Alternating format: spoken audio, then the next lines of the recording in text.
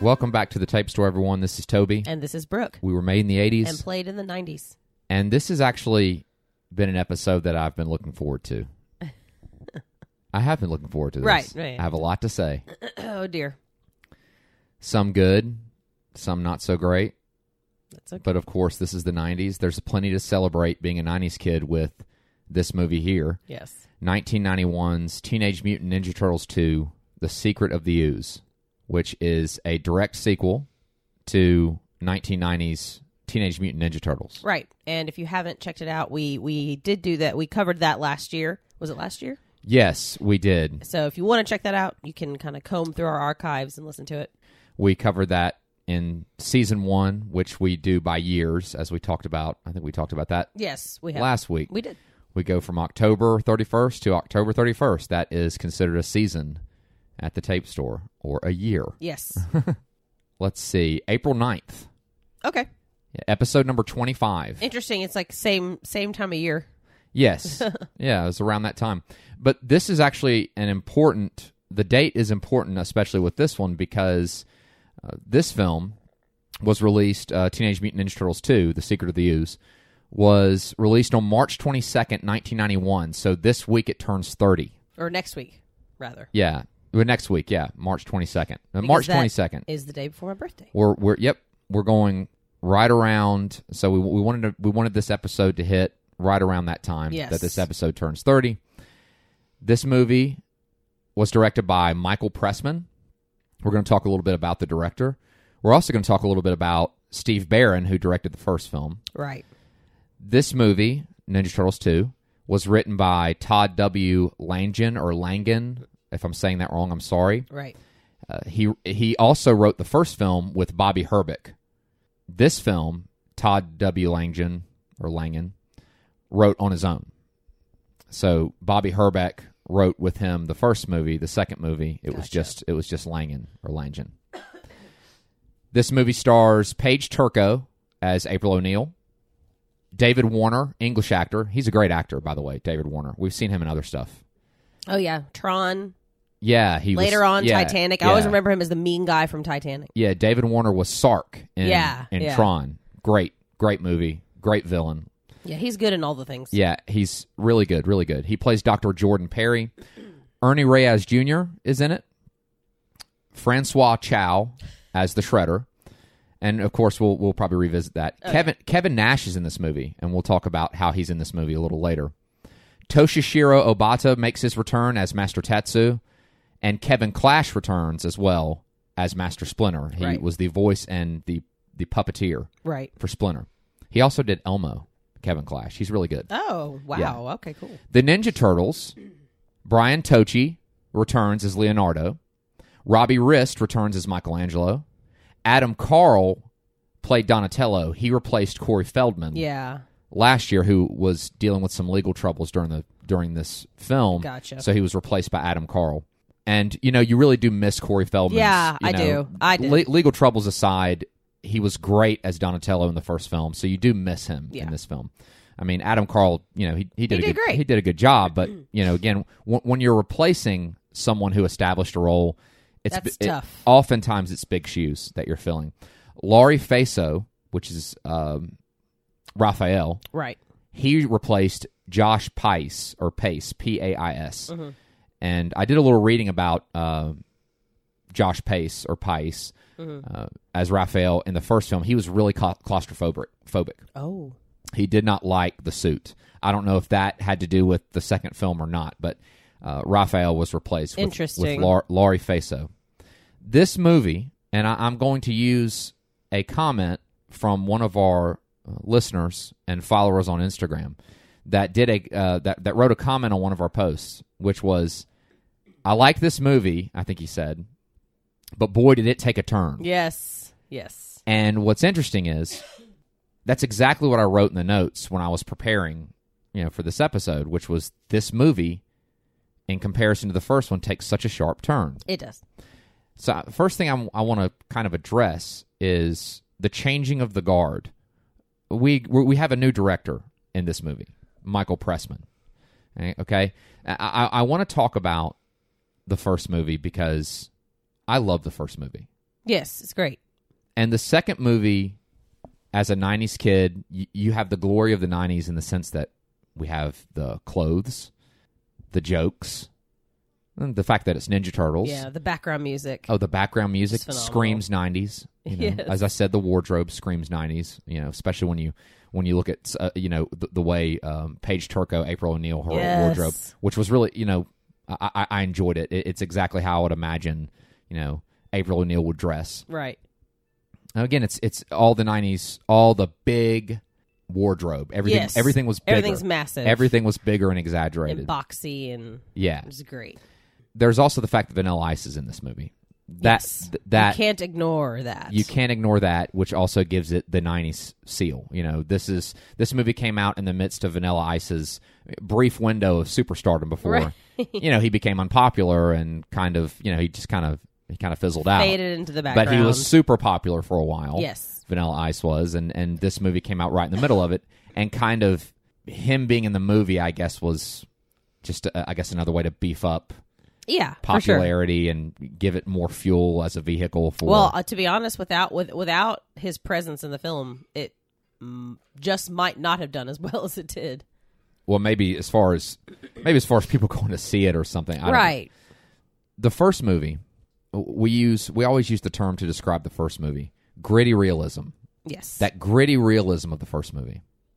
There's another thing that this movie, that Teenage Mutant Ninja Turtles 2 is missing, and that's Elias Koteas as Casey Jones. He was great. He was written out of the second movie. There's really no reason for it, it seems. I'm sorry, I wasn't in that meeting. Right. We don't know all the things. But Elias Koteas is his portrayal of Casey Jones. He's one of the best parts of the first movie, and that's missing. He's like the Han Solo Yeah, he really of has these that movies, vibe. and he was key, I think, to making that first movie good. Mm-hmm. He was a key. Mm-hmm. So that gritty realism, which turned out to actually be kind of a problem, I guess, because apparently there was a lot of backlash because Yeah. they felt that, it didn't really appeal to kids. It seemed too dark. It seemed too gritty. Look, I was a kid. I was 10 years old. I had no issue with this first film. Right. I loved that movie. I loved it. Yeah. It's one of my favorite movies. I want to read a quote from Steve Barron, the director. Now, Steve Barron is a great director. Let me tell you a couple of things that he's done. Mainly in the music video genre, back when music videos were king. He directed Billie Jean, Michael Jackson. He also directed Take On Me by a-ha. Yeah. Now, Billie Jean and Take On Me, those are iconic music videos. Yes. He also directed Dire Straits' Money for Nothing music video. Also, again, really popular, influential music videos. Right. This guy was no lightweight. And he proved it when he directed that first Ninja Turtles movie. And this is what he said. He said, I didn't want to do something that was bloody. He's talking about Ninja Turtles movie. Right. I didn't want to watch that film. Funnily enough, Batman came out at the same time. This is Tim Burton's Batman, 89. Right. It was that sort of tone I was already aiming for. The films that I loved, there was a sense of humor, but a sense of peril as well. Yeah. Of real peril, of grounded peril. Like something that had repercussions for what you did, but had a wonderful sense of fun with it. I was a big fan of Ghostbusters. Same thing. Same thing. Yeah. A wonderful sense of fun with real peril. The 90s, 80s and 90s captured that exact thing that he's talking about for the most part so well. He perfectly captured Yes. it in the first movie. Yes. And now we have Teenage Mutant Ninja Turtles 2. We have a new director, Michael Pressman, who is also no lightweight. He has won 2 Emmy Awards for his work in the 90s. The TV series Picket Fences, he won 2 Emmys for that. That was a good show. Now, I was a kid when it came out, but I remember watched seeing that one. I remember seeing a couple episodes of it and being like really drawn into them, even being like I think I was like maybe 11 or 12, like 13. Mm-hmm. And there was a couple of those episodes that were really good.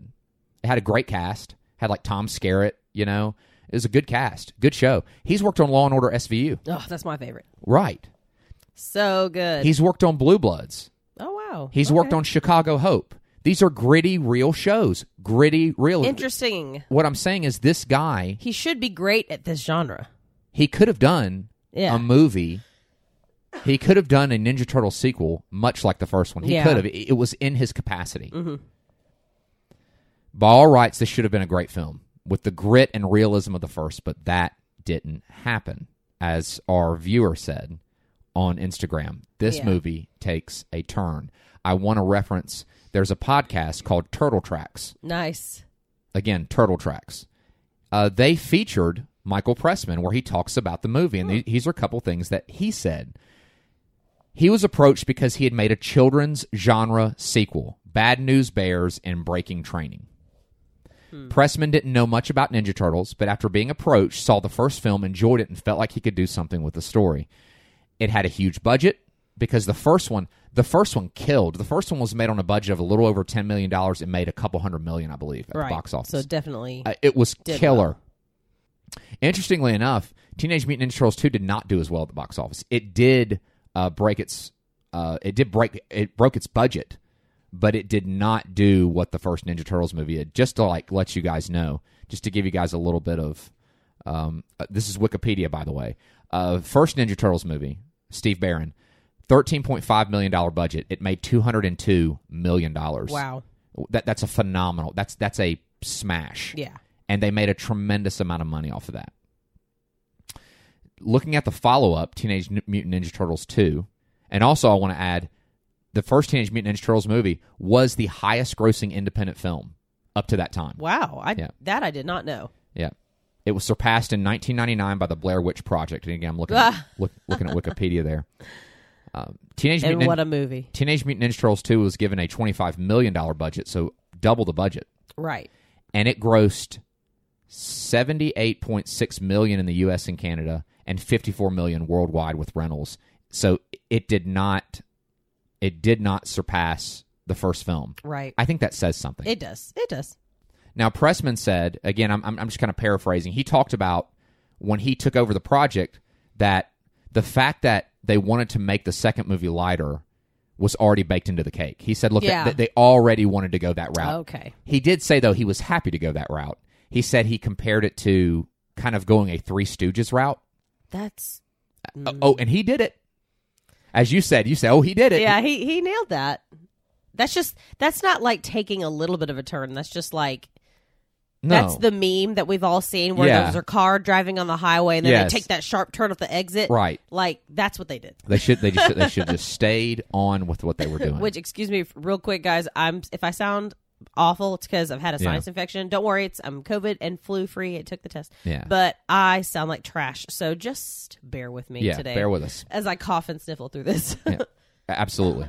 No problem. So, as we said, Pressman said, the director of the second movie, he was happy to go that route. And again, I just think that this is a problem. The result, unfortunately, was a sharp turn from the gritty realism established in the first film and took the overarching story in a whole new direction, which made its final stop with Teenage Mutant Ninja Turtles 3, right. Turtles in Time, which was even worse. So here's the thing. We're going to celebrate plenty of things in this movie. And you guys know how we do. We never totally bash movies. But when you look at the first Ninja Turtles movie and what it was, it was like a work of art, I think. It was just so good. It was a perfect marriage of the comic book, which is actually really dark, with the cartoon. Which is fun and... But still had that sense of peril. The cartoon is great. So, I wanted to go ahead and get that out of the way. Right. I look at this movie as this is a great way to look at, this is a total relic of the 90s. Yes. But in comparison to the first movie, this did, I think, the overarching trilogy a real injustice. The problem with Teenage Mutant Ninja Turtles 2, the biggest problem, is not actually the movie itself. It's what it led to, which is the third movie. Gosh. That they brought Elias Koteas back for, Oh. but he couldn't save it. Sorry. As great as his Casey Jones was, and it is, and he's a great actor. Okay? So let's move on. I want to talk about one more thing that kind of, I think, shifted the tone of this movie, and that's the absence of Judith Hoag. Yeah. She was replaced with a great actress, Paige Turco. She's great. Yeah, I like her in this. But the problem is, again, Hoag was a perfect April. Yeah. I wouldn't say Paige Turco was a perfect April O'Neil. I thought she was good. She was a good replacement. I thought she was a good replacement. But she was a replacement. But she was a replacement. Now, wasn't Judith Hoag a little problematic on set. That is apparently what I've heard. We that, kind of have read. I don't want to speak too much about it because I don't know enough about it.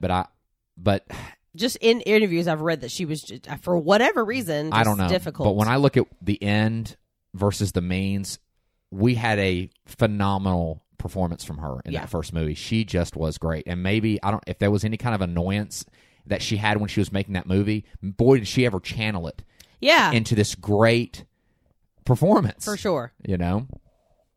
But without further ado, we've spent quite a bit of time kind of talking about, I think, rightfully, some of the issues with this movie. Especially, I grew up a huge Ninja Turtles fan. You know, my cousin Michael got me into it. I remember when I first heard about it. My dad or my mom and dad had brought me over to my grandmother's house. That was like hangout central for our family, our grandmothers. And my cousin was there, and I said, "Hey, what's going on?" He said, "Teenage Mutant Ninja Turtles." I said, "What is that?" And he goes, "Teenage Mutant Ninja Turtles." I said, "What is it?" And he goes, "Let's watch." It's like puts a tape in, like a VHS tape. Oh man! And I watched an episode, and within you were hooked. Oh, we were hooked. We were outside. I had an old metal door threshold. Oh, that's funny. As Leonardo's katana. Michael had a green jump rope and his name was Michael, so he was Michelangelo. Of course. And he that is was that. Michelangelo. And that was that. And that was my love affair with the Ninja Turtles, which still continues to this day. So I loved it. Loved it. So I have to talk a little bit about what I think was problematic when I think, what a start with that first movie. And then to immediately say, okay, we're just going to take it straight for the iceberg. Yeah. With this second movie. But we're also going to enjoy some things. You know, this isn't just a total. I don't want to make. I don't have the undying affection for. I mean, I love Teenage Mutant Ninja Turtles as much as the next person, but I'm more like I like it because it was the '90s thing and blah blah blah. So I will help channel the positivity. So we open the film, New York City at night. The first film showed New York City, except it was different. It was ominous. It was, April O'Neil was giving this exposition about the crime spree, and there's echoes of this Foot Clan, and now that you mention that about the director, what he said about Batman, I'm like, he totally did a Gotham thing. Yeah, he kind of worked from the outside. It was a nice homage to that. Yeah, he worked from, what Steve Barron did is he worked from the outside. In.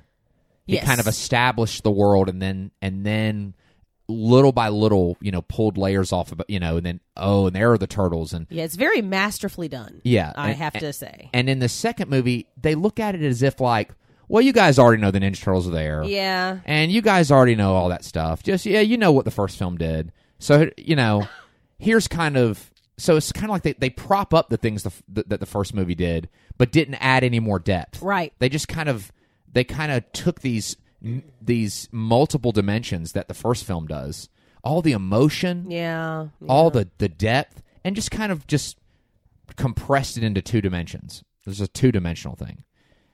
And it's like, oh, well, it looks like the Ninja Turtles. Oh, they're eating pizza. They're joking around. There's the Shredder. There's the Foot Soldiers. But it didn't have that. The grit. It didn't have that depth, right? So New York City at night, and here's the issue. We have the bustle of the city, the 90s instrumental music. It sounds like a Ninja Turtles movie. Colorful credits. But for some reason, it's showing these different shots of people eating pizza. Everyone's eating pizza. There's a couple eating pizza. Construction workers are eating pizza. Police officers are eating pizza. What are we saying? It's a Ninja Turtles movie, everybody. Because they love pizza. Because they love pizza, right? And I'm like, again, we don't have to treat the audience so dumb. Right. The first movie, you wouldn't have known it was a Ninja Turtles movie unless, unless somebody told you. Mm-hmm. And it's kind of silly because, again, it's like they're saying, hey, this is a Ninja Turtles movie. I'm like, we don't need that. But if you want to, it's very clear that from the start, it's going to be like pizza, Ninja Turtle tropes. We don't need that. It's true. What made the last movie so great is that it began like some neo-noir crime thriller, Which I guess I get if they said they wanted to go a more kids route. I understand why they left that behind because I loved it. Well, I mean, I love it too, but I mean that the first one intro and mood appeals more to our adult sensibilities. But a kid watching this second one's like, oh yay! Like, you know what I mean? I see where the lens has shifted from more adult to more child, and so That's not necessarily bad because it just depends on what you like. And like we like the dark and twisty stuff. We always have. Well, but a kid, I don't know. I'm just saying. if the first movie, if they're aiming for that, they did it. if the first movie was like a live action cartoon, then I would have accepted the second movie as a live action cartoon. It's that they switched lenses completely. Right. And we have to adjust. It's like a different pair of glasses. Yeah. We're not used to this. Well, in the midst of the problematic stuff, we actually, the first character we meet is actually, I think, one of the better parts of the movie. Yes. And that's Keno. It's Ernie Reyes Jr. He's a young pizza delivery boy who's just received a delivery order from April O'Neil, who is apparently this really regular customer. We can imagine. I wonder why. Right. Keno knows April, and on the way to delivering the pizza, he interrupts a robbery in progress. These guys are wearing like the stocking hat over their heads. And Keno, we get right off the bat that he's brave. He stands up to the robbers, and when they attack him, he fends them off easily with martial arts. He's really good. So Keno can fight. However, he finds himself outnumbered when even more robbers kind of come out of the woodwork. I know, they have a very large network of robbers. It was like 35 of them. I was like, goodness. I mean, they must have put out like an ad or something. So Keno takes on like I think 3 or 4 of them easily, but then here comes like 30 of them. And in a rather anticlimactic entrance, just out of the doorway behind him, walk in the Ninja Turtles, disregarding their need to move through the shadows, which was the first film. Yeah. They just kind of walk in and go, hey. We're turtles. They jump up in freeze frame and the title shows up. Teenage Mutant Ninja Turtles 2, The Secret of the Ooze. When I watched that, I just went, like I just laughed out loud. I was like, oh my God. They just walked in. We're doing this. Okay. Yeah, they're just like, hey. It's like, this is, okay, I get how it's going to be now. The Turtles dispatch the robbers, and it's clear that the turtle suits and puppetry have been updated. It doesn't look as much like the first film. It looks like they've I guess maybe with an increased budget. Yeah. My thing is don't fix it if it isn't broken. But, of course, humor has been turned up to 11 in this fight scene. Now, listen, in the first movie, they joke around while they're fighting. But they're supposed to. But you don't lose that. They're kids. They are Teenage Mutant Ninja Turtles. They're teenagers. I mean, look, we love it with Spider-Man. We love it with the Ninja Turtles. You need. But they jokes. were able to weave that humor in with gritty, real combat and skill. Right. In this case, they're it's slapsticky. It's real slapsticky. Yeah, perfect. The Turtles have Keno call the cops when they're done with the robbers, and while he's gone, they tie him up, take their pizza, leave cash, and head on. They had been the ones who placed the order anyway. Right.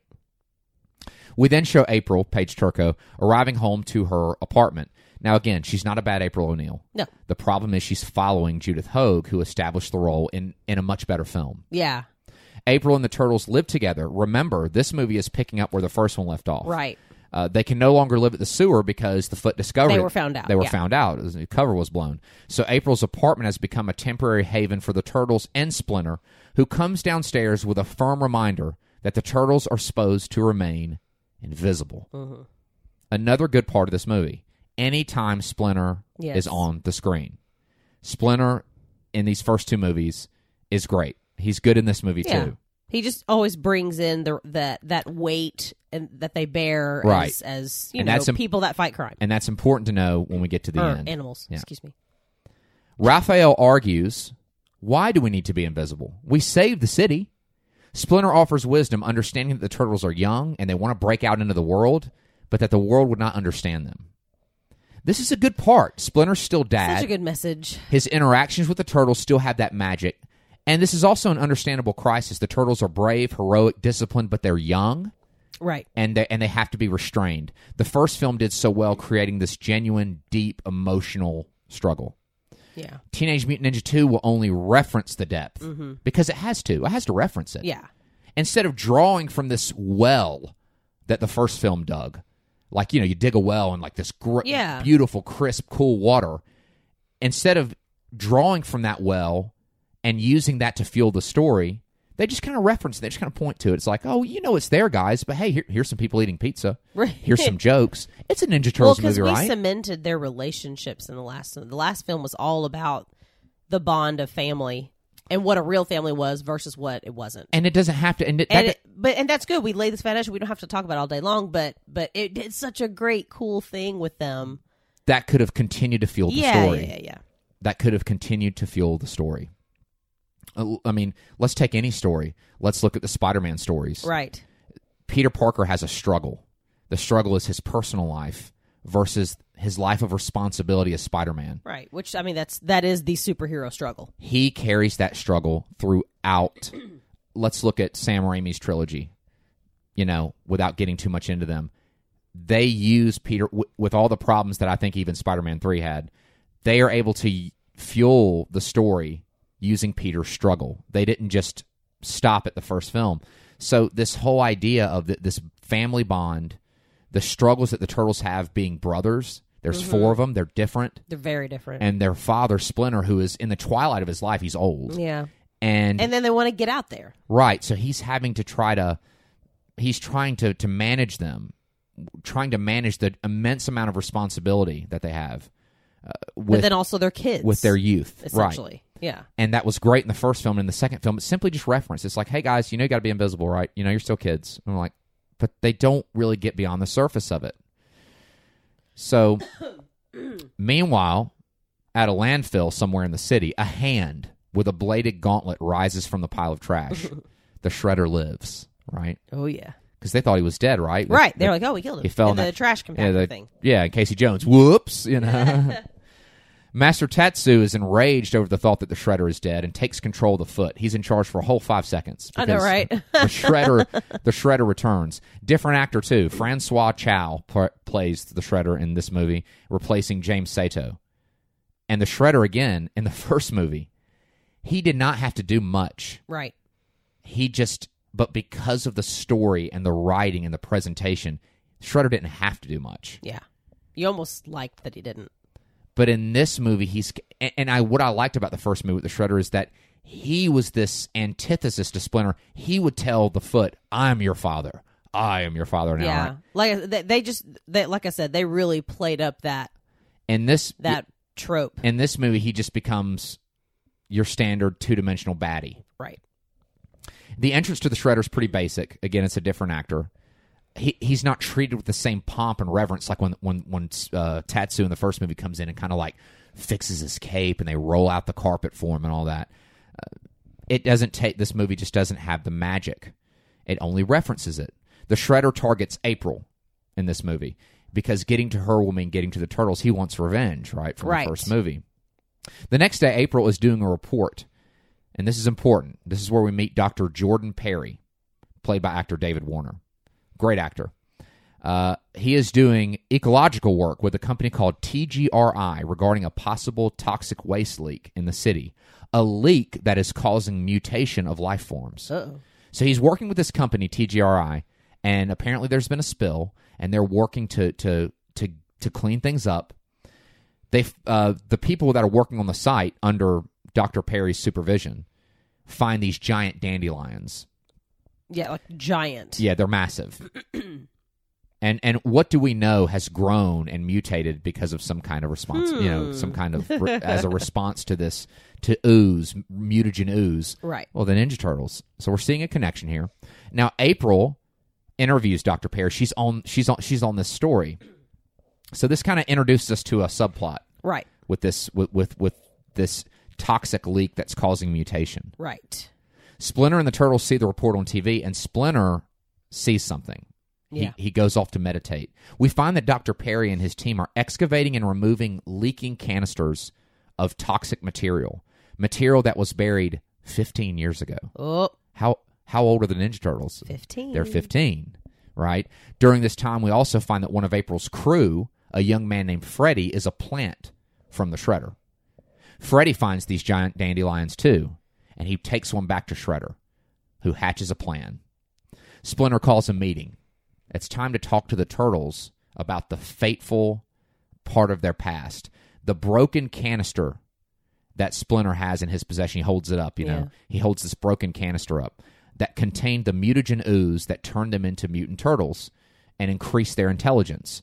And it turned Splinter, too, into a mutant rat with a high level of intelligence. The canister, which Splinter thought was a singular canister, has been found to be a part of a larger collection of them, which is what TGRI, the company, is cleaning up. Right. So, we're able to follow this story pretty easily. Right. It's not hard to follow. No. April's upset because Dr. Perry was not forthcoming about what he was doing. He just was I knew it. I knew he was up to something else. Yeah, he's like, oh, we're just doing ecological work. We're working on, an ecological solution. And okay, he doesn't really talk about the fact that they're covering up something that's causing problems. Right. Which, I mean, to be fair, it would freak people out if he came out with that. But, right. But she's a reporter. She's got to know. Yeah, she wants to know, right? We then go to Dr. Perry in his lab, who, despite withholding information, is trying to do a good thing. He's trying to find and dispose of the ooze. Yeah. He doesn't appear to be a bad guy. However, as he prepares to destroy the last canister, he's attacked by Master Tetsu and the Foot, who steal one of the final canister before he can destroy it.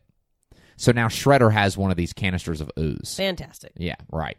The Turtles arrive right after because, after talking to Splinter and they've seen the guy on the news, that they put two and two together and go, okay, we need to find this Dr. Perry so we can find out what is it about this stuff that caused us to become what we are. Right.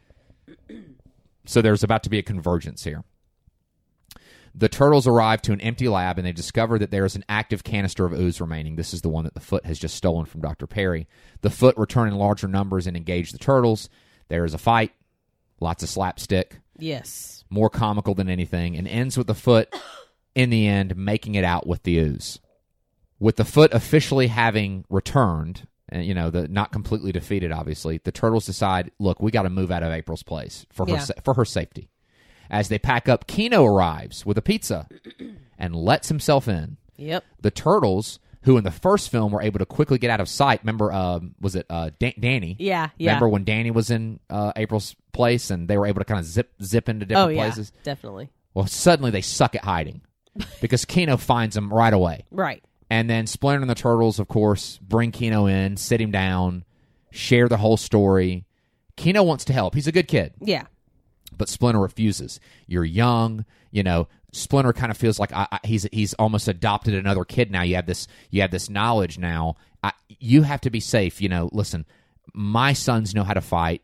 They've been doing this. They've been groomed to do this. You have not. It's too dangerous. So what's Shredder up to? Because he's got that canister of ooze, right? Dr. Perry has been held hostage, if you remember. They took him and the canister. Right. He's forced to use the ooze to mutate two animals. We don't know what they are yet.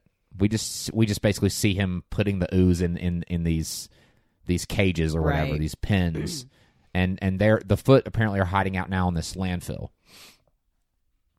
Meanwhile, of course, the Turtles have moved out of April's, and they accidentally, as they're leaving, find an abandoned underground train station. It's a really cool set. Oh, it's like super cool looking. It is a cool layer. It's not the sewer, which we always, connect the Turtles with. But it is subterranean. I mean, it's, it's under. It immediately becomes their new home. It's like this abandoned train station. It's big. It's got some old trains that it's got cool like stained glass looking stuff. Yeah, I mean, I'd live there. It's cool. April attempts to do her part by trying to blow the lid off of the TGRI toxic leak scandal. So she's kind of trying to work as a reporter to try to she's like, I'm going to do my part to try to figure out if I can find out anything about this. After a phone call filled with unnecessary hijinks with April, we find that Raphael is suddenly missing. He's the one who kind of just goes off. He's the hothead. He's kind of the rebel, right? We then go back to the Shredder. The results of his experiment are revealed when we have a snapping turtle and a wolf that have been mutated by Dr. Perry, being forced to.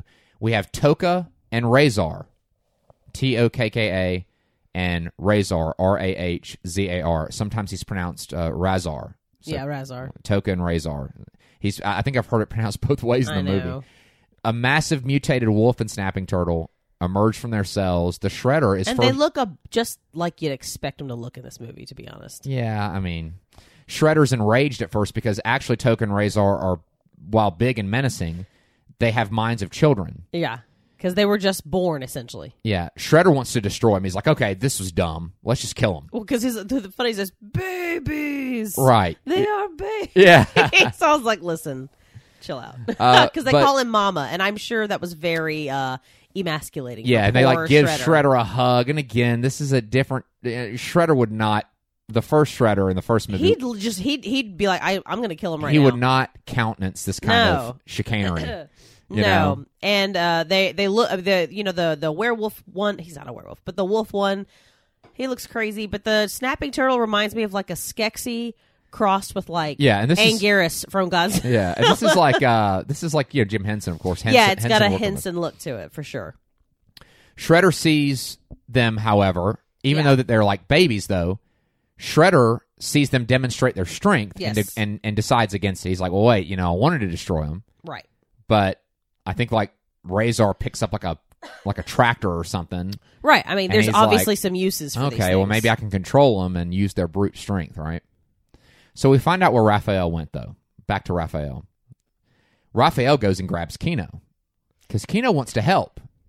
Remember? Yes. Splinter's like, no, but Raphael's kind of like, hey, Kino. I got a willing participant here. Yeah, I got somebody who wants to go off book with me, right?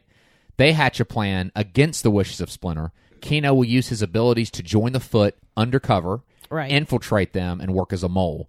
With Raphael's help, he's able to join the Foot. He kind of, he's good in martial arts. It's very clearly not a super huge vetting process, though, for the Foot, to be honest. Yeah, like, hey, man, can you fight? Cool, you're in. So Raphael's kind of hiding while Kino's kind of getting in, infiltrating the Foot. And while Raphael is in hiding, though, he catches a glimpse of the Shredder, which spooks him. He's like, did I just see that? Right? Yeah. Which causes him to get distracted, and they end up getting busted by Master Tetsu. Yeah. Well, that's always Raphael's kind of tragic flaws, that his emotions derail his focus. Yeah, so we have a little bit of an understanding here about the different turtles, and, again, a little bit of going beyond the surface there, but not enough, Very exciting. We start to get some layers. Yeah, but it's not very much. Kino is able to get the word back to the guys, though, because remember, they get busted. But he gets out. But Kino gets out because Raphael's like, hey, go or I'm going to beat you up. Yeah, Raphael's able to kind of keep the Foot at bay after they've been caught and get Kino out, but Raphael, of course, gets jumped and captured and all that. So, of course, here comes the rest of the guys, the other three turtles, to the rescue.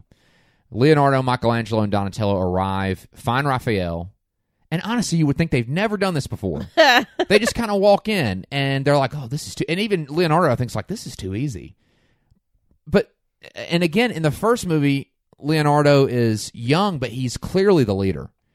There is that element that seems to be missing He's here. the most disciplined. Yeah. But in this movie, it's like he's just a turtle. They've all forgotten how to do it. They're all just acting like a bunch of bozos. That's actually one. Like now, granted, I don't notice as many of the nuances that you do because you have such a deep understanding and love for it. However, that is one thing that I will say about this particular film, and it's not that these things aren't there, but they're not as solidifying. And what I mean is the character differences in each of the turtles are not as pronounced, and I think that for me, I think that's they're there but not as pronounced. They're there, and it's only because I saw the first one and I know these characters. And that's late to me. And I'm sorry, I don't mean to be ugly, but that's lazy writing because you don't ever want to assume that your audience just has blanket knowledge about your character. Yeah. You should always be surprising your audience, but you'd also already affirm what you've set in stone before. So I did. That's one thing I kept looking for. I was like, I want to, and you have those moments where Raphael's being Raphael, Michelangelo's being Michelangelo, but I don't know. I wanted more because they have to. Again, they have to point to it. Like at one part, Leonardo like agrees with when all the guys have some kind of disagreement with Splinter, Leonardo agrees. So it's like, okay, well, we got to do that because Leonardo's the most disciplined. Well, there's no real substance. It's just, let's just have him do something to kind of say... To remind the audience. Remind us. Yeah. Raphael, of course, goes off and rebels and does his own plan with Kino. Michelangelo jokes throughout the entire movie. Yeah. And Donatello later on is going to do some science stuff. Donnie doesn't do much in this, and that disappointed me because I always loved Donnie. But other than that, like you said... They just reference. Mm-hmm. They just go, "Oh, see, we did it." Yeah, and I think now that you mentioned that the only there's no purpose or substance, right? The only two that are more consistent with their character traits are Raphael and Michelangelo because of those are the two easiest to show. Right. Somebody who's a hothead and somebody who makes jokes all the time. That's easy. Donnie and Leo are more. I'm sorry, but they are more layered because their stuff's not as easy to show. Right. And because this is a slapstick comedy. Yeah. there's not really room for that. And like you said, though, they really they're like just four turtles. They're like all acting, a lot of times they're acting the same. Yeah, they're all You like... could have changed their mask colors and you would have never known who was who because they're all acting like again, bozos. If that's a Three Stooges, that is a Three Stooges. So in trying to save Raphael, they walk right into Shredder's trap, which again is just a stretch from how skilled they were in the first movie. Shredder's plan is, he comes out, of course, and then there's the big reveal. Shredder is alive. All the turtles see him for themselves with their own eyes. Yep. And his plan is he's got the turtles caught in this net. Right. The three of them, Leonardo, Michelangelo, And Raphael's tied up somewhere else. Raphael's tied up off to the side. And his plan is to take the three that he's caught and drop them on a makeshift platform of like spikes that he's made out of items from the junkyard. Yes, as Mikey says, turtle kebab. Yeah. The plan is foiled, of course, because Splinter saves the boys, firing an arrow that releases the net, and then another fight ensues, a horde of foot soldiers versus the turtles. Shredder, who is probably more skilled in combat than anyone there, with the exception of Splinter, just stands there. Does nothing. No, the first movie, he took them all on single-handedly, which makes total sense because Shredder is incredibly skilled. Right. The only one that can match him would be Splinter. So the thing about it is, he's just standing there. They took away his the fear of him. There was no fear of Shredder. No, it was just, more just I hate to say it. He's kind of like a Rita Repulsa. Yeah. He's just like, crap. Yeah, my other thing was foiled. Let's try this. No. And I'm like, that makes me sad because Shredder was just so formidable. Yeah, well, in the first one. and Shredder can pull the strings, but he can also set him down and actually do the work himself. That's what I mean, though. Like you want a villain that obviously has people to do his thing. But then when he cracks his knuckles and is like, it's time for me to step in, Right. you're like, oh, no. But that's not the case with this one. Because, of course, the Turtles they're going to gain the upper hand on the foot soldiers, but then the Shredder releases Toka and Razor, who demonstrate superior strength of the Turtles. I mean, one of them, I think maybe Razor, throws Donatello like, or maybe it's Toka, one of them throws Donatello like 50 yards. Yeah, like through a building. Through a building. Tosses him like a shot put. And he lands in one of the buildings in the landfill where he discovers Dr. Perry tied up. So Donatello releases Dr. Perry while the rest of the turtles struggle with Toka and Razor. Michelangelo is able to save the day because he discovers a sewer hole, and they're able to escape with Dr. Perry. So the turtles are able to live to fight another day. Dr. Perry is fascinated by the turtles, who he knows immediately have grown in size and intelligence due to their contact with the ooze. Right. They are able to get Dr. Perry back to the train station layer, where Dr. Perry is able to share with the turtles the backstory of the ooze. And this is another almost good part in the movie. Yeah. After hearing the story... almost good part. Well, because it attempts to dive deeper. It just doesn't go very far. Yeah, but it's an attempt. Donatello is saddened to find that their backstory was an accident. Yeah. And I liked this part. So essentially, like, they were this accidental science experiment. And this is probably, I would say, the best part of the movie because it's a real crisis. But in their lives, like, who are we? What are we? Splinter, who's also a product of this, yeah, but is much wiser, comes in to comfort his son, telling him, and he even says, he goes, "What's troubling you, my son?" And of course, Splinter, we love to see Splinter be Splinter, even if the movie's not great. Right. He tells Donatello and the rest of his children, despite, again, being a crappy sequel, an actual good message. He says, don't confuse the circumstances of your origin with your present worth. Oh. Like, don't do that. Like, That's so weighty and good. He goes, just because your origin was some kind of mess, he goes, look at what you are doing now. Look at what you've come from. It's not where you start, right? It's where you finish. It's not how you start. Sometimes it's where you are and how you finish, right? Right. And that was just to see. And I think it makes sense that Donnie would be the one who was struggling with this because he's the science mind. He's the but for him to say, okay, well, we're just reduced to ooze spill, right? They were hoping that their beginning. I thought I had some kind of purpose, but at the same time, like, their beginning was simply we just needed a place to start, and now they're awesome because they have a purpose. Now they felt like their beginning must have had one. Yeah. And I think we all have moments of like, I've come, what can I do? I came from ABC background, right? But that's your background is only part of your story. Yeah. It doesn't dictate and your it should. story. Yeah, it doesn't define your story necessarily. So I think that was a neat, even though it was so brief, that moment of like it's the such best depth. Yeah. But that's a wonderful message to send to kids, to adults, to anybody. But this film does not create an atmosphere conducive to moments like that. Right. So that felt out of place, actually. Doing well. Right. So, so this moment doesn't really have the power that it could have had because, again, the movie isn't conducive to that. They've created a slapstick, goofy situation. Well, and I think we've talked about this in episodes before, but the difference between the first movie and this movie is the first movie was character driven. Yeah. We were following the issues and the concerns of our characters. Right. This is plot driven. Yeah. We have a bad guy. Mm-hmm. We got to fix it. And also Pizza's there. Right. So, you know what I mean? Because it's Ninja Turtles. So again, that's not actually a bad thing. I'm not saying that it's a bad thing, but it does create a different formula.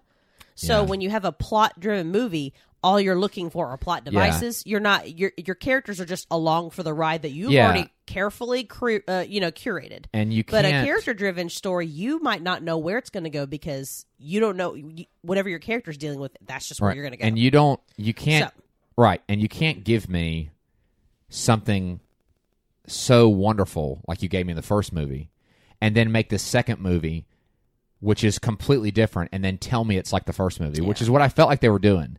It's like you can't serve me something so incredible, right? And then the next day I come back and it's like, here, it's just like the first one, and it's not. But you're trying to convince me that it is. When it's and so I think not. this is a debacle that sequels fall into all the time. Well, it's a problem, fair. I think, when people who don't understand what's established try to do something, and this is what happens when execs and studios and come in and they want to do what they want to do because for them it's about making money, not necessarily about, I think, staying true and loyal to an established story, which was so great. At any rate, moving on. Donatello is not satisfied by, he's young, he's getting good wisdom from Splinter, but he's not satisfied. Splinter urges them, listen, despite how you feel about this now, despite how you feel about this, we have a present problem. Shredder has this ooze, and he's mutated 2 creatures, and, we've got to focus on this. Right. And, of course, he's right, because while this is happening, the Shredder sets Toka and Razor loose on the city where they begin destroying property. The next day, the police, led by Chief Stearns, who it's Raymond Serra, he's returning. He was the same guy that would scream at, that April O'Neil did so well getting under his skin in the first movie. Oh, yeah. He's returned from the first film, surveying the damage. April's on the scene and tries to find out more from Stearns, who just doesn't really have answers. April tries to kind of pull Stearns aside. She kind of tries to, off the record. Yeah. She kind of tries to be like, hey, listen, I think I know what this is. And he's like, what is it? And she's like, and she can't really say. I know, she gives him like the worst / no information. She struggles to articulate the problem because she knows Stearns won't believe her. Yes, and she also has to be careful because she doesn't want to, tell on the turtles, basically. Right. And so she has to back off. Yeah. After the report, April is accosted by 2 foot soldiers, and then one of them reveals that it's Freddy, who was a plant. Oh, dear. Yep. He has a message. They don't do anything to April other than just say, you need to send a message to the turtles. A final showdown in Central Park. April heads to the turtle hideout, breaks the news. The turtles have no choice but to agree. April, of course, fears the turtles have no chance, but Dr. Perry has an idea. Yeah. Real quick, again, though, this goes with what we've been saying. The fact that they were just like, I've got a message. Like, I feel like that just shows, again, the threat is not as big as it should be. I feel like they should have taken April or something. If we were, going to establish, like, this is a bad dude, like, I don't know. The plan, maybe I just wanted there to be more trouble. I guess so. But the plan is, Shredder wants to face the turtles. He knows, he wants to have this big showdown. Yeah. And he just wants, he wants April just to get them to show up there. Right. And of course they do. They do. Of course. They do agree to do it. They feel like they have no choice. There's these 2 monsters tearing everything up. But at any rate, the final showdown. Okay, so let's talk a little bit about that and what builds up to it. So Dr. Perry and Donatello, both the scientists, are working together. They make a chemical mixture. Keno is there. He's helping. They're all in the turtles' hideout. while they're making this mixture, Michelangelo accidentally drops a slice of pizza in it, of course, because he's got to be an idiot. What we find is happening, though, is that Dr. Perry is making anti-mutagen Right. to reverse the effects of the effects of the ooze, which should turn Toka and Razor back into a regular snapping turtle and a regular wolf. Yes. We also find that Dr. Perry, he's not bad at all. He's not some mad scientist again. He was forced to create Toka and Razor, but he actually mentions he specifically made them intellectually inferior so they wouldn't be as dangerous. Nice. Okay. Smart. The plan is for the turtles to get Toka and Razor to ingest the anti-mutagen. It's like a little Michelangelo has this idea ice cube, not ice cube, to make it in like an ice cube tray format. Yes. And put them in donuts. Which, I mean, Okay. good job, Mikey. It involves food, so it's still true to form. They would do that on the cartoon. Right. And I want to point out two things about this scene that are very iconic. For me, 90s. One, the Bart Simpson glass that they put in. Oh, yeah, of course. And two, the fact that part of that pink liquid why can't you just call it pink? It looks like a bottle of amoxicillin. Right. And every 90s kid remembers when you were sick and you had that weird test tube Yeah, thing bubble gum that you stuff. take the bubble gum amoxicillin with. Right. Our own son's taking it right now. So Yeah. I was like, oh, okay. Because when I first saw that, I was like, ew, amoxicillin. So just had to point those two things out. No, that's Carry good. on. So the turtles go to, I guess, the Foot's hideout. They don't go to Central Park. They go to some building, and the Foot appear with Shredder. I don't know. Wait, they don't. I don't know if they called and said, "Hey, we're changing the location." Okay, we'll be there. I don't. You know what? Central Park's taken. Well, I just realized that. I was years old. The turtles go to the Foot's hideout. Maybe, I don't know. They go somewhere. They go and to a park. And the Foot and Shredder appear, and of course, Toka and Razor are released. But the turtles say, "Oh wait, we got to have the ceremonial pre-combat donut," and Shredder's like, "Okay." I just feel like They Shredder just- would absolutely know that was crap. He would be like, "What do y'all?" No. Because Shredder and Splinter, like, I don't know. And anyway, so Michelangelo has a box of donuts containing the ooze in like ice cube form. The turtles are able to, in view of Shredder, Master Tatsu, the Foot, give Toka and Razor the donuts. They each eat one. But Razor discovers the ruse. They're supposed to be stupid, but he discovers it. A fight ensues, and another fight, and this fight crashes into the Dock Shore Club, which is in the middle of a full-on dance party. Yes. And performing on stage is none other than Vanilla Ice, Yes. who is still enjoying, again, his brief window of superstardom. The crowd thinks this is all part of the show. Right, And, so they're here for it. Vanilla Ice and his entourage, they kind of stop, like, oh, what's going on? And, again, the crowd thinks that, oh, wow, look at these costumes, right? And Vanilla Ice suddenly, he kind of is like, oh, I have an idea. I know his face. I love watching his face. He starts moving like, yeah. It's like- okay, yeah. I got something coming. Just hang on, guys. Of course. And then he just begins rapping the song Ninja Rap. So that's going on. But also, the ninja rap, he has information. Yeah, you mentioned this. This bothered me, and I was like, okay, not bothered, but if anything, it was kind of delightful because at this point, what else can happen? Yeah, what does he say? Look at the lyrics because he basically is giving exposition about who the turtles are. Yeah. He should not be aware of any of it. Yo, it's the Green Machine, gonna rock the town without being seen. Without being seen. That's what I was saying. How do you know they don't need to be seen? One, because you're seeing them right now in this moment. Yeah, and then later on he says, gonna rock and roll the place with the power of the Ninja Turtle base. So he knows that they're called Ninja Turtles. Right. So here's my issue. So I have a hypothesis then. Either Vanilla Ice is breaking the fourth wall and we're just enjoying it, or he is actually an omniscient narrator and knows all the things, and he is here to provide us with the song. Once again, I think what it shows is that in this movie, they're not concerned about that. The mythology. The mythology or the No. authenticity. They're not even concerned about this massive plot hole that here is a rapper who knows more about the turtles. than anyone else. Right. Which, again, if they just wanted to make a good time, they did it. It's fine. Yeah. But you're talking to Toby here, who who saw the first movie. who is a purist, and you won't let things slide like this. The fact that they have to all had understand Vanilla Ice in this movie tells us that they were absolutely going for a Gimmicks. more gimmicky commercial route. And that's I'm not saying anything. It's not bad or good, but it's But just a big departure, as we said in the very beginning. Yeah, for us 90s enthusiasts, though, it's all part of the magic of the 90s. Yes. Vanilla Ice is part of that. But anyway, so that's happening. Vanilla Ice is rapping while they're fighting. And I'm here for it, man. That's a bop. I love that Yeah. song. Toka and Razor, during the fight, are burping uncontrollably. And I remember it had been a long time since I'd seen the movie, so when I saw this, I was like, Toby, what is happening? I was like, I think they're going to explain the burping. You know, it's due to ingesting the retro mutagen. Dr. Perry arrives to the dance club and informs Donatello that the burping is actually slowing down the anti-mutagen process. So the burping, I guess, is carbon. It's the what is it? What do you say? Well, I don't know. They're releasing carbon dioxide, I guess, which they're supposed to be ingesting it. Nothing makes sense. You could tell it was just like, we got to explain this somehow. Right, because otherwise it's just like this is just part of what they do. The burping is slowing down the process. They have to be giving, they need to be injected with carbon dioxide to speed the process of retro mutation back up. Right. So Dr. Perry sees an idea. He has an idea. He sees it.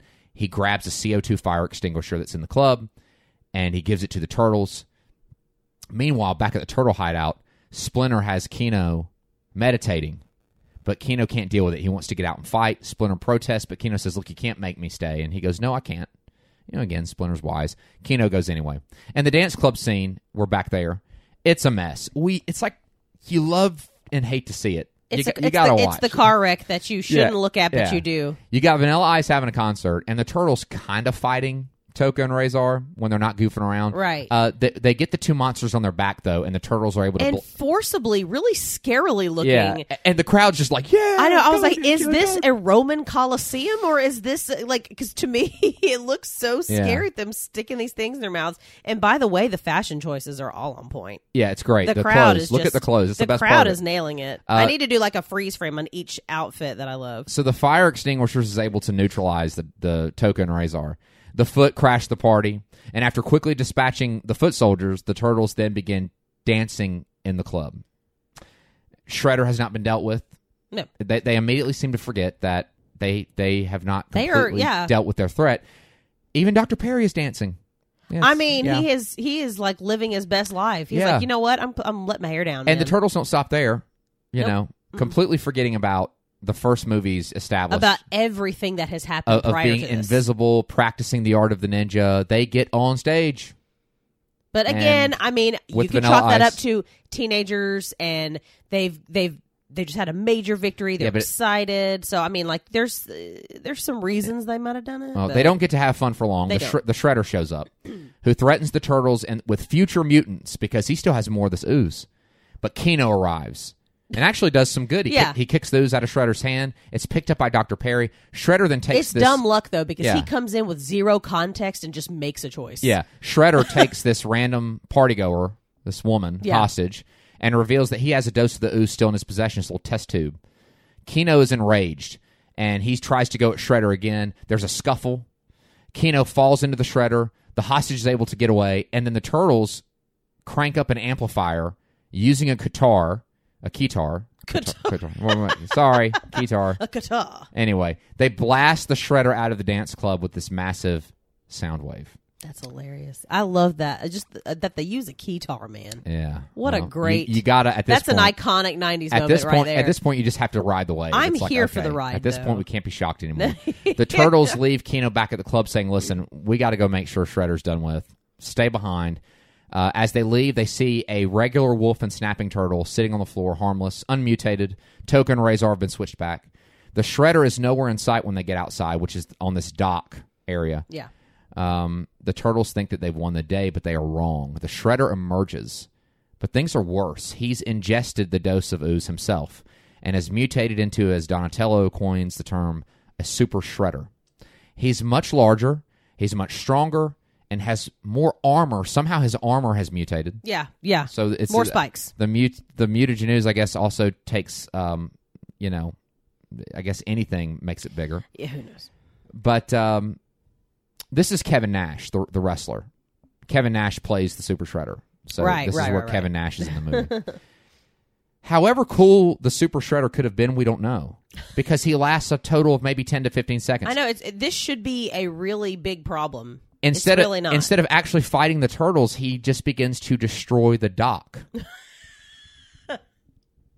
So any kind of effectiveness that the ooze could have had for the Shredder, any kind of advantage it could have given him, it's negated by the fact that he basically destroys himself. He just takes it out on trees. There's no fight. He simply destroys the dock, causing it to collapse on him, and it kills him.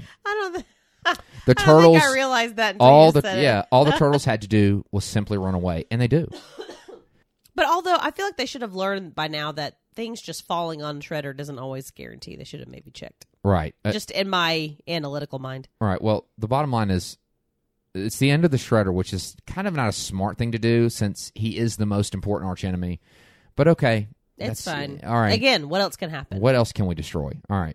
Now, we've already killed the spirit, I think, that the first movie said. But back at the hideout, something kind of dumb happens. Really? Splinter is watching April O'Neil give a report about the disappearance of TGRI, the company. It's suddenly gone. Now that the ooze has been... We've dealt with that. Yeah, it's been dealt with. The last canister, Dr. Perry got it, and obviously deactivated it, destroyed it, whatever, disposed of it. April reads a letter from Dr. Perry thanking Leonardo, Raphael, Michelangelo, and Donatello. Oh, dear. This is irresponsible. Yes. And highly... Why'd she read it? Highly unlike April, who understands that the turtles need to be invisible, but she's just reading that on the news. Splinter is exasperated. He actually goes, "Oi," like, "Oh, God." The turtles return home triumphantly with Splinter asking if they were seen. By this point, everything's a joke, even lying to their father. They said, "Were you seen?" He goes, "No, we practiced ninja." The turtles claim they were not seen. Right. Splinter holds up a newspaper, a picture of the turtles, and the headline, "Ninja Rap is born." Not the fact that they saved the city. Not the fact they stopped the Foot Clan again. But that is what would be a headline, to be fair. Ninja Rap is born. And he says, "Practice harder." Splinter punishes the turtles by having them do backflips. And then says, "Go ninja, go," and comments that he made another funny. Freeze frame. So here's Splinter. And with that, the ship sinks, as I said. Splinter was our last bastion of seriousness about this story. And there he goes, making light of the fact that they just blew their cover, not fighting even. It wasn't like you happened to save someone and you got caught. It was you were on stage with Vanilla Ice. Right, you can't get any more famous than that. So the turtles, at the time. 15 years of practicing ninjutsu, being invisible, and Vanilla Ice, and you blow it. Good job to both of them. The film freeze frames. Vanilla Ice and you. Oh, yeah, God. the film freeze frames with the turtles backflipping and the credits roll. Made another funny. I know. I cannot tell you how many times in my young life I would always say, "I made a funny," after anything, saying anything. I'm sure it was annoying. I apologize to all my friends in the 90s. So there is Teenage Mutant Ninja Turtles 2 Secret of the Ooze. We will be doing Teenage Mutant Ninja Turtles 3. I'm not sure when, but we do need to do the third movie. Yeah, we got to finish strong. I do need... We will try to finish strong. We need to finish. Excuse me. Yeah, Teenage Mutant I misspoke. Ninja Turtles 3, I do believe, came out in 96. I know it's a 90s movie. Yeah. 93, excuse me. Wow, much earlier than I thought. And I was going to say, I didn't think it went that long. Now that we've been through this movie, I think it's not going to be a surprise about what we're going to find with this next one. So we will do that. It's forthcoming. Not next week, but definitely coming. I do have something exciting to talk about. We are going to do Ninja Turtle pies, though. Yes. We got the ingredients. These are Hostess came out with those Ninja Turtle pies in the 90s. Yeah. When at the height of Ninja Turtle popularity, which Ninja Turtles are still popular.